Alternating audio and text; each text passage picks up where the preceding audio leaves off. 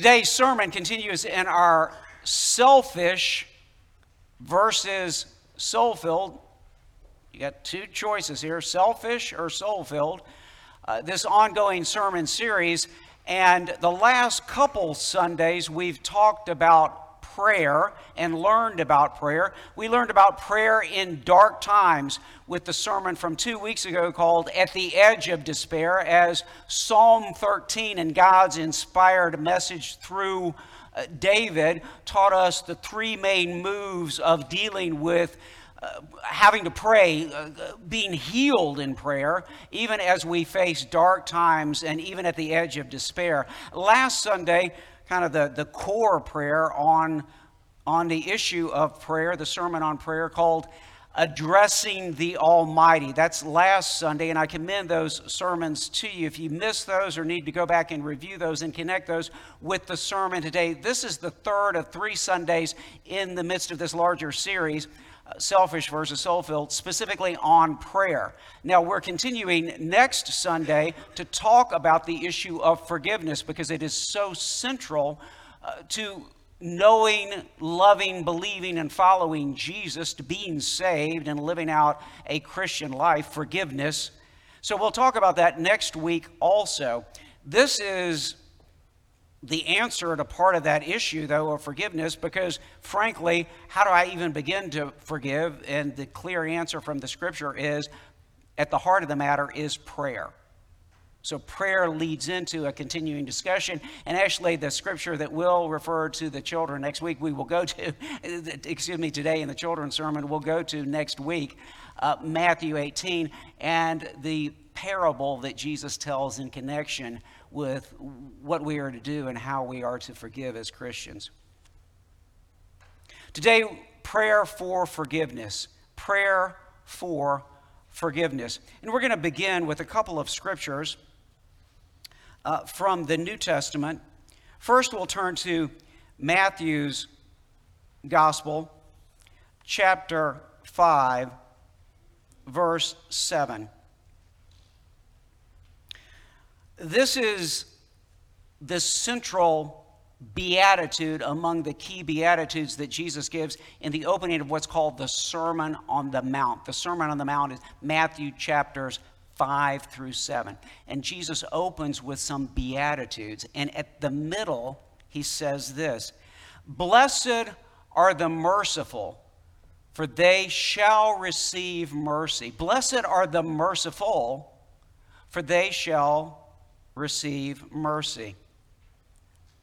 And then we'll go to Matthew chapter 6, beginning at verse 9. Now, we were at this passage last week, dealing with addressing the Almighty in prayer, and we continue picking up today at verse 9 as Jesus begins to teach how we, as disciples of Jesus, should pray. "Pray then like this," Jesus says, "Our Father in heaven, hallowed be your name. Your kingdom come, your will be done on earth as it is in heaven. Give us this day our daily bread, and forgive us our debts as we also have forgiven our debtors. And lead us not into temptation, but deliver us from evil." Now, most of us will know those words very well. We may repeat those words often in prayer and worship and in our daily lives. Well, what is the point, Jesus? Where is Jesus going with this? What is this prayer and this teaching of discipleship all about? Let's read the next couple of verses. What's key to understanding the essence of what Jesus is teaching us about gospel and prayer? Verse 14, "For if you forgive others their trespasses, your heavenly Father will also forgive you. But if you do not forgive others their trespasses, neither will your Father forgive your trespasses." And then on to Mark's Gospel, chapter 11, verse 25. Jesus commanding his disciples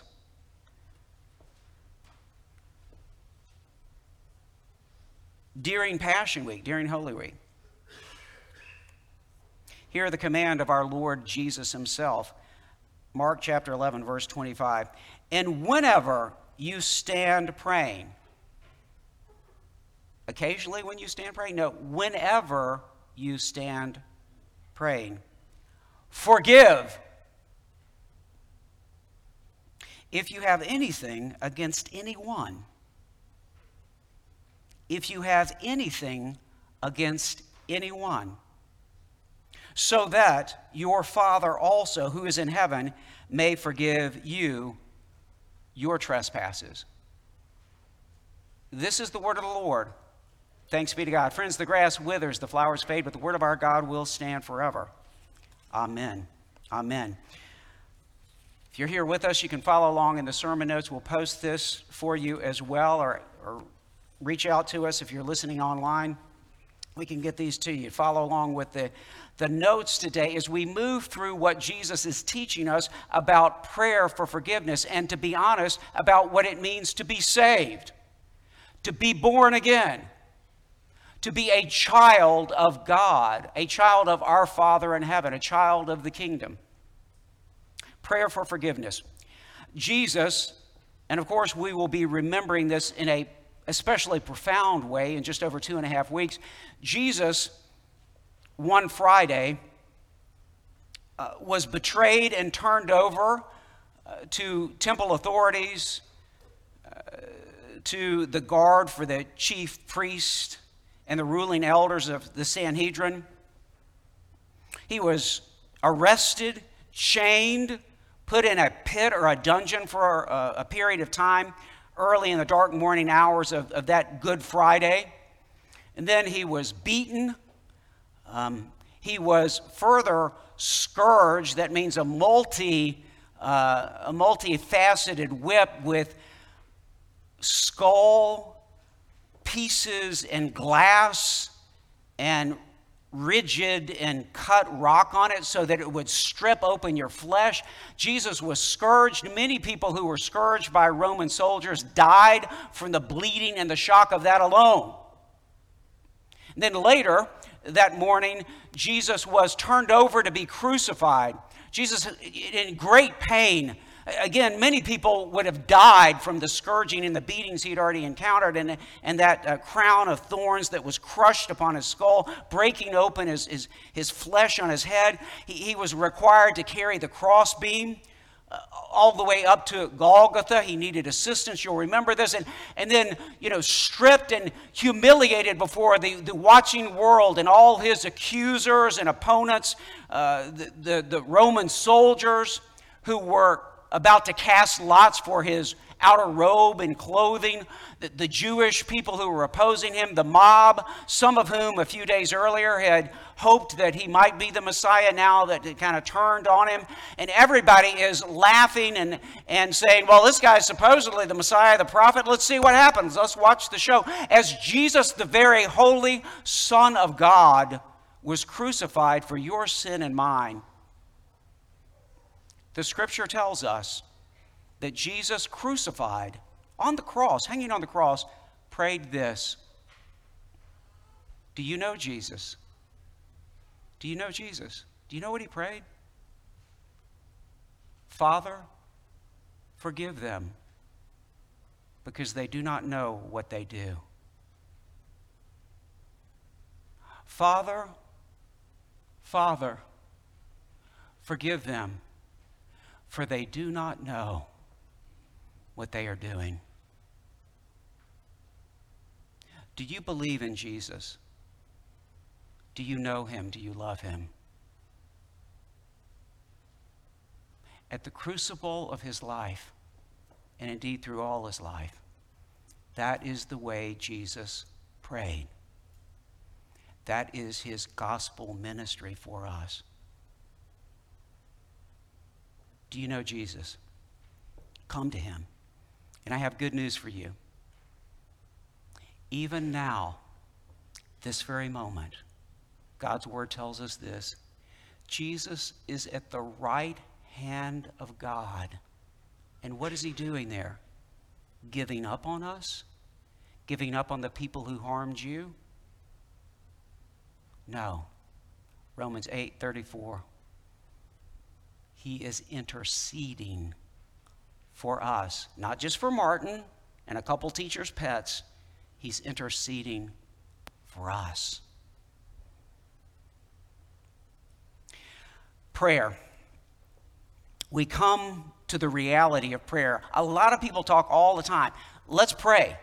Or I'll pray for you. Our thoughts, and you'll hear TV commentators saying this all the time. Hey, thanks for that great interview, and our thoughts and prayers are with you. I wonder how much prayer is really going on. But you know what? As Christians, we are called to be prayers. We've been talking about that for the last couple Sundays.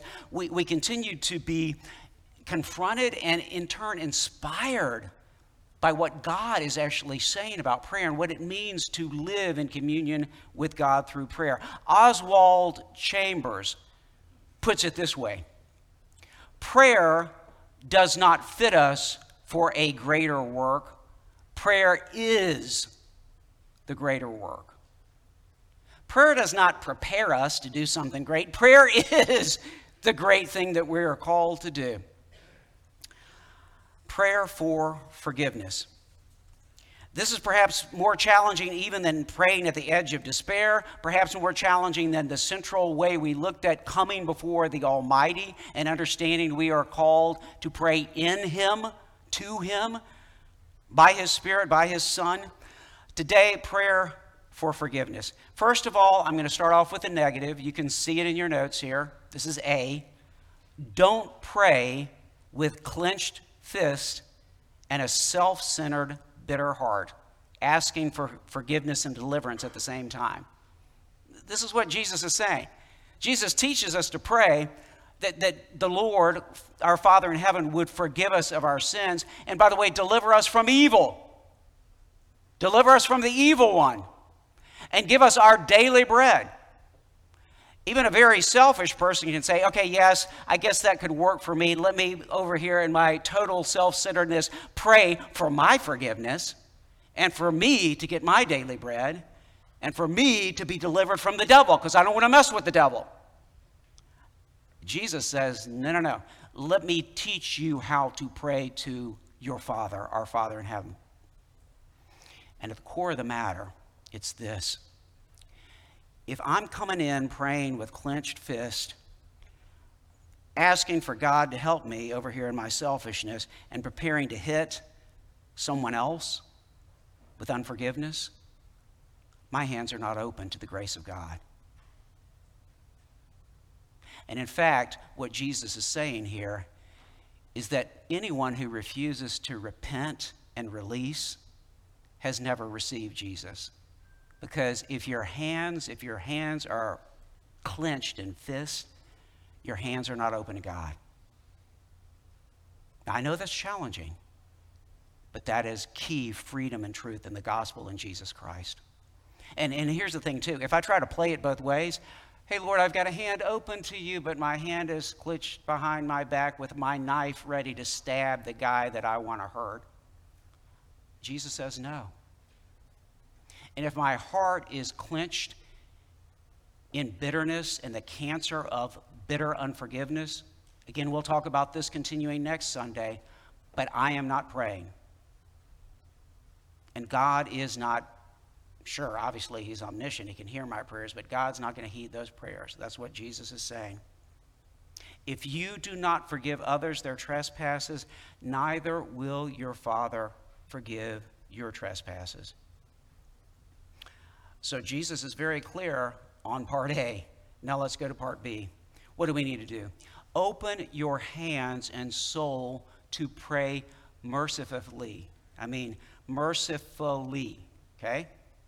Full of mercy in God's ever-flowing mercy for your soul. Here's the good news. God has an ever-flowing river of mercy. If you will open your heart to Him, He will give you more than enough mercy, not only for your forgiveness, but for you to forgive others. And the truth is, if you have not repented and come before the Lord, you have not been forgiven. Here's the truth. If you can't forgive others, you're not born again in the Spirit of God. because his Spirit, and we know this in Jesus, this is heart of the gospel now, comes to forgive sinners, comes to forgive those who are indebted to God. And if I have not received the reality that there's no way God should have forgiven me, then I'm not saved. Okay? To be saved means I'm constantly staggered by, why does he love and forgive me? And if he does, oh, thank you, Father, I'm moving to forgive others. Okay? So open your hands. I mean, get rid of this stuff. Open your hands and your soul to pray mercifully, okay? Full of mercy in God's ever-flowing mercy for your soul and for others' souls. So, how do we do that? Number one, stop. And unclench that fist, okay? And lay your hand on your mouth. Lay your hand on your mouth. That's the first thing you need to do. Wait a minute, I thought I'm supposed to say a bunch of stuff. No. Don't say anything. Don't say anything. Put your hand on your mouth, recollect, repent, and humble yourself,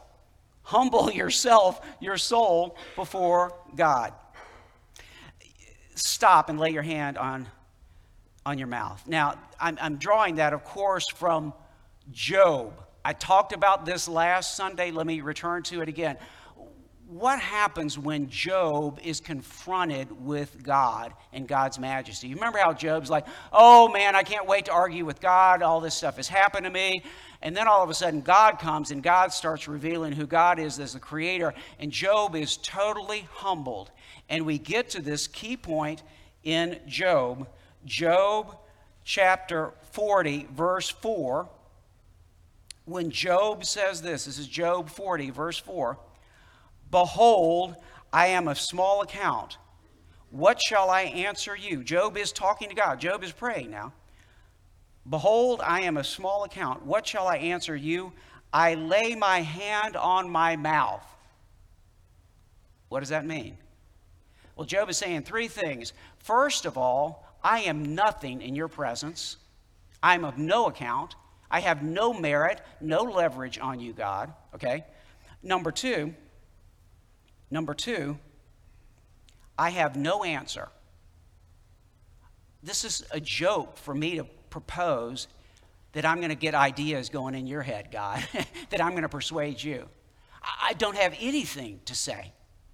So third, I lay my hand on my mouth. In other words, I'm going to be silent before you. Would you please speak to me, speak to my soul, and lead me to be renewed so that I can even begin to commune with you and talk to you?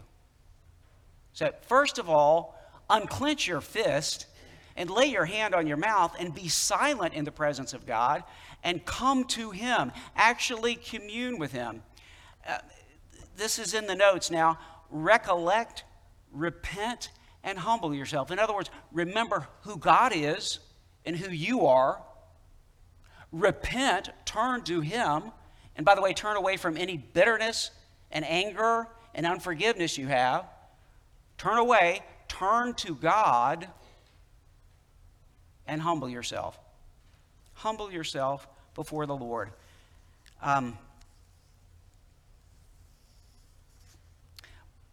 I've been reading the last week or so, returning to this. I just love this book, Studies in the Sermon on the Mount. It's one of the great, truly great biblical works of the 20th century.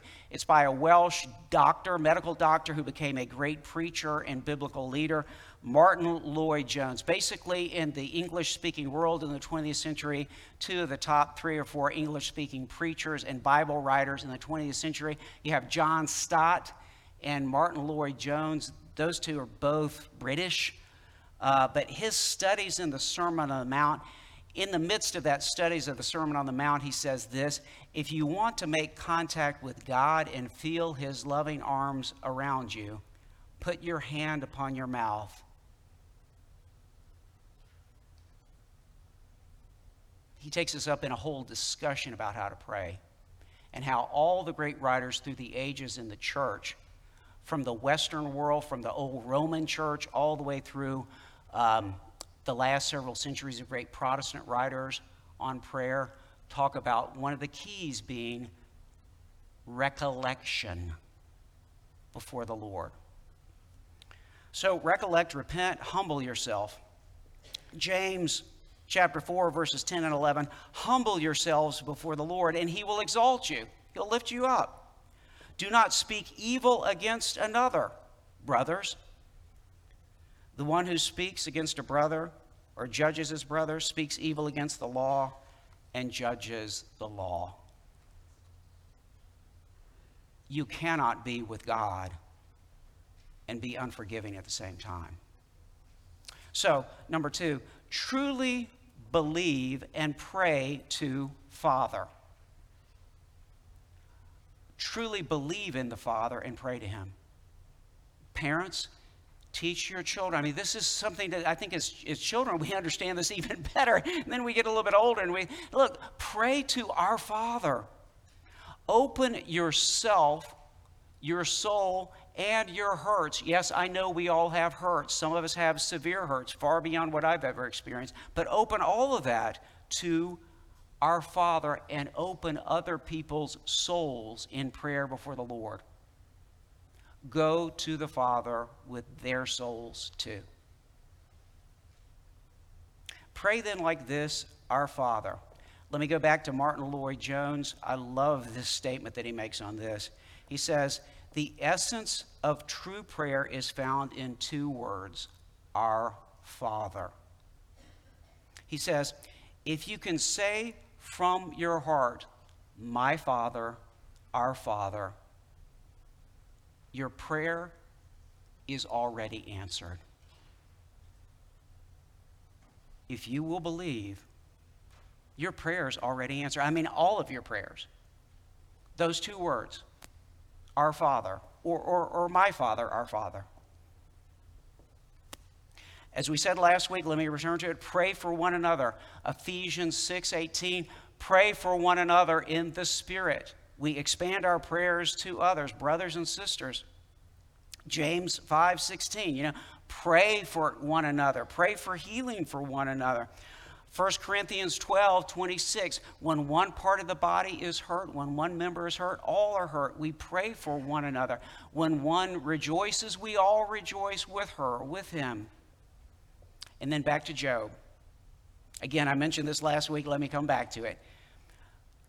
What happens when Job's arrogant friends, you read chapter upon chapter of them being half right and half wrong. Their theology sounds, well, it's kind of good, but it's kind of messed up. And all this kind of, you have been a great sinner. Obviously, there's no way God would let this happen to you. You need to confess. We need to guide you in this where you're better off brothers and sisters. So, after all that arrogance, God comes and says that the friend's words have been an abomination before God. That's bad, right? And so then what does God tell Job that Job needs to do?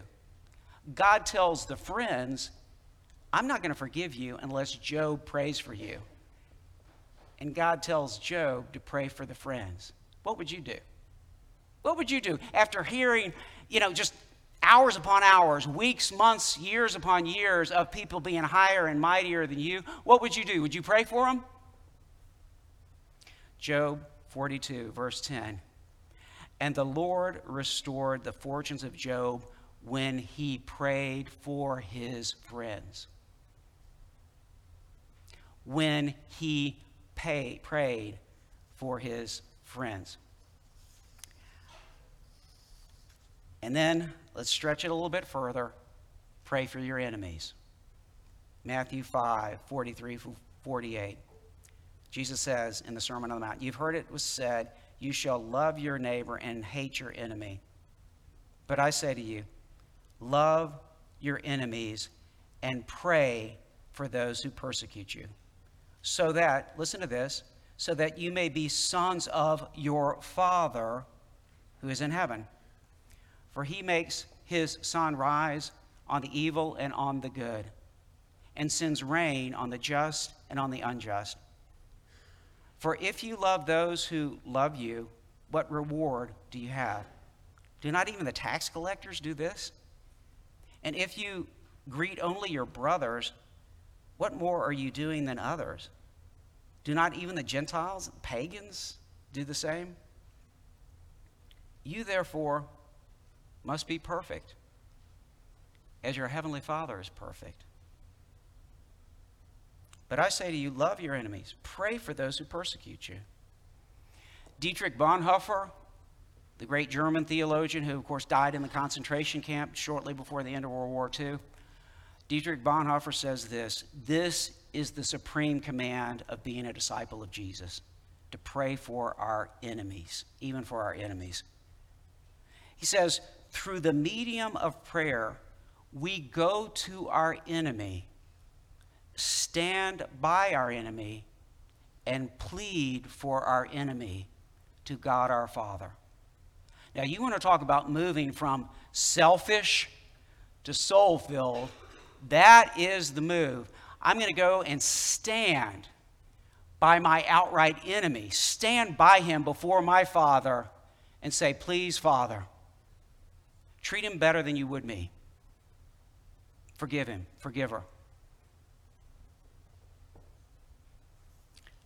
That's a calling. Now, let me clarify a couple things on this as we move to the third and final move of learning how to pray for forgiveness.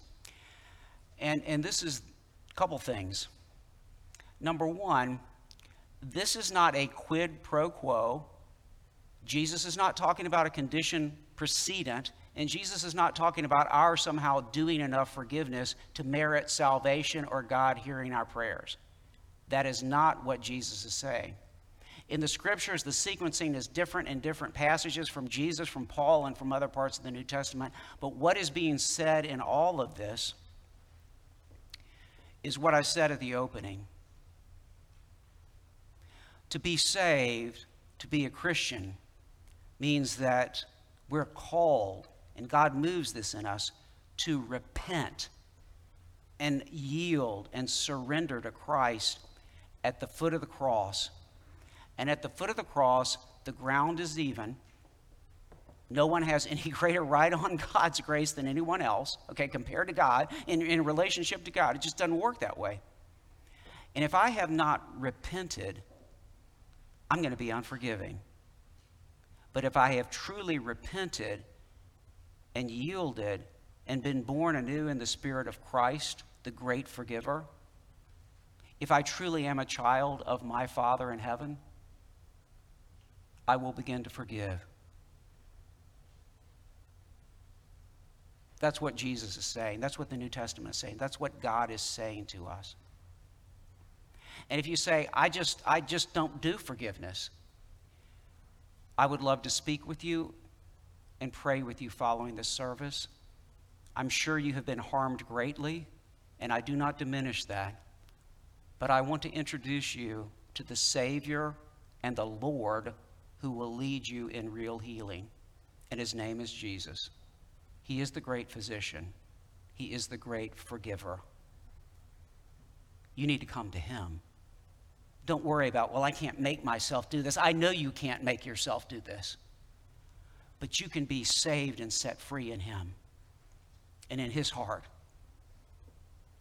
So, again, third, how does this happen? Come to the Father through Jesus. Don't propose to come through yourself. And don't say, well, I forgave one person that I could kind of, grit my teeth and do it or hold my nose and do it. No, that's not the way you're going to come to the Father. Come all the way through Jesus, the Lord of saving forgiveness. Pray in his name. And to pray in the name of Jesus means to. It just comes automatically. He gives you this by his Spirit. You forgive other people. Okay? To pray in his name.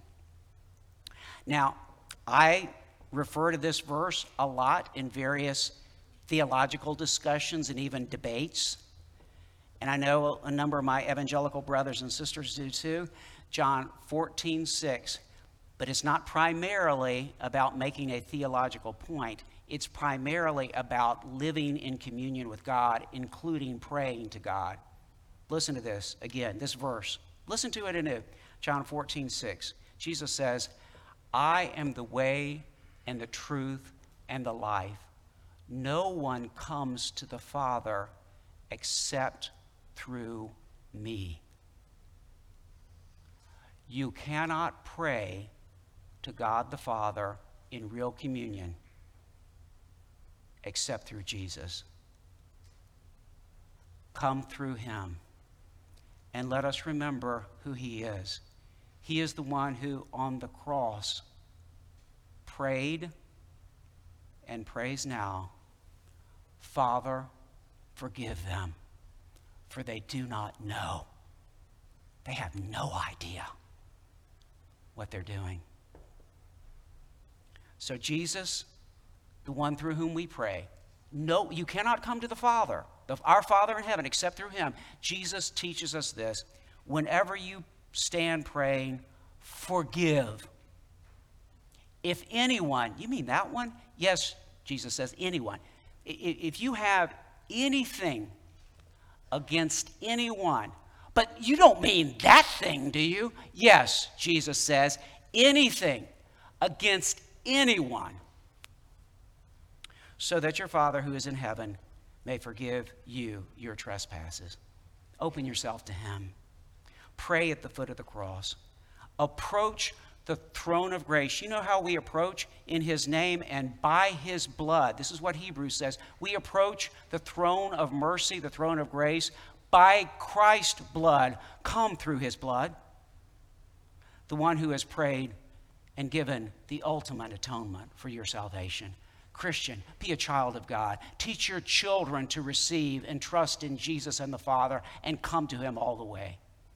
In the name of the Father, the Son, and the Holy Spirit, now and forever. Amen.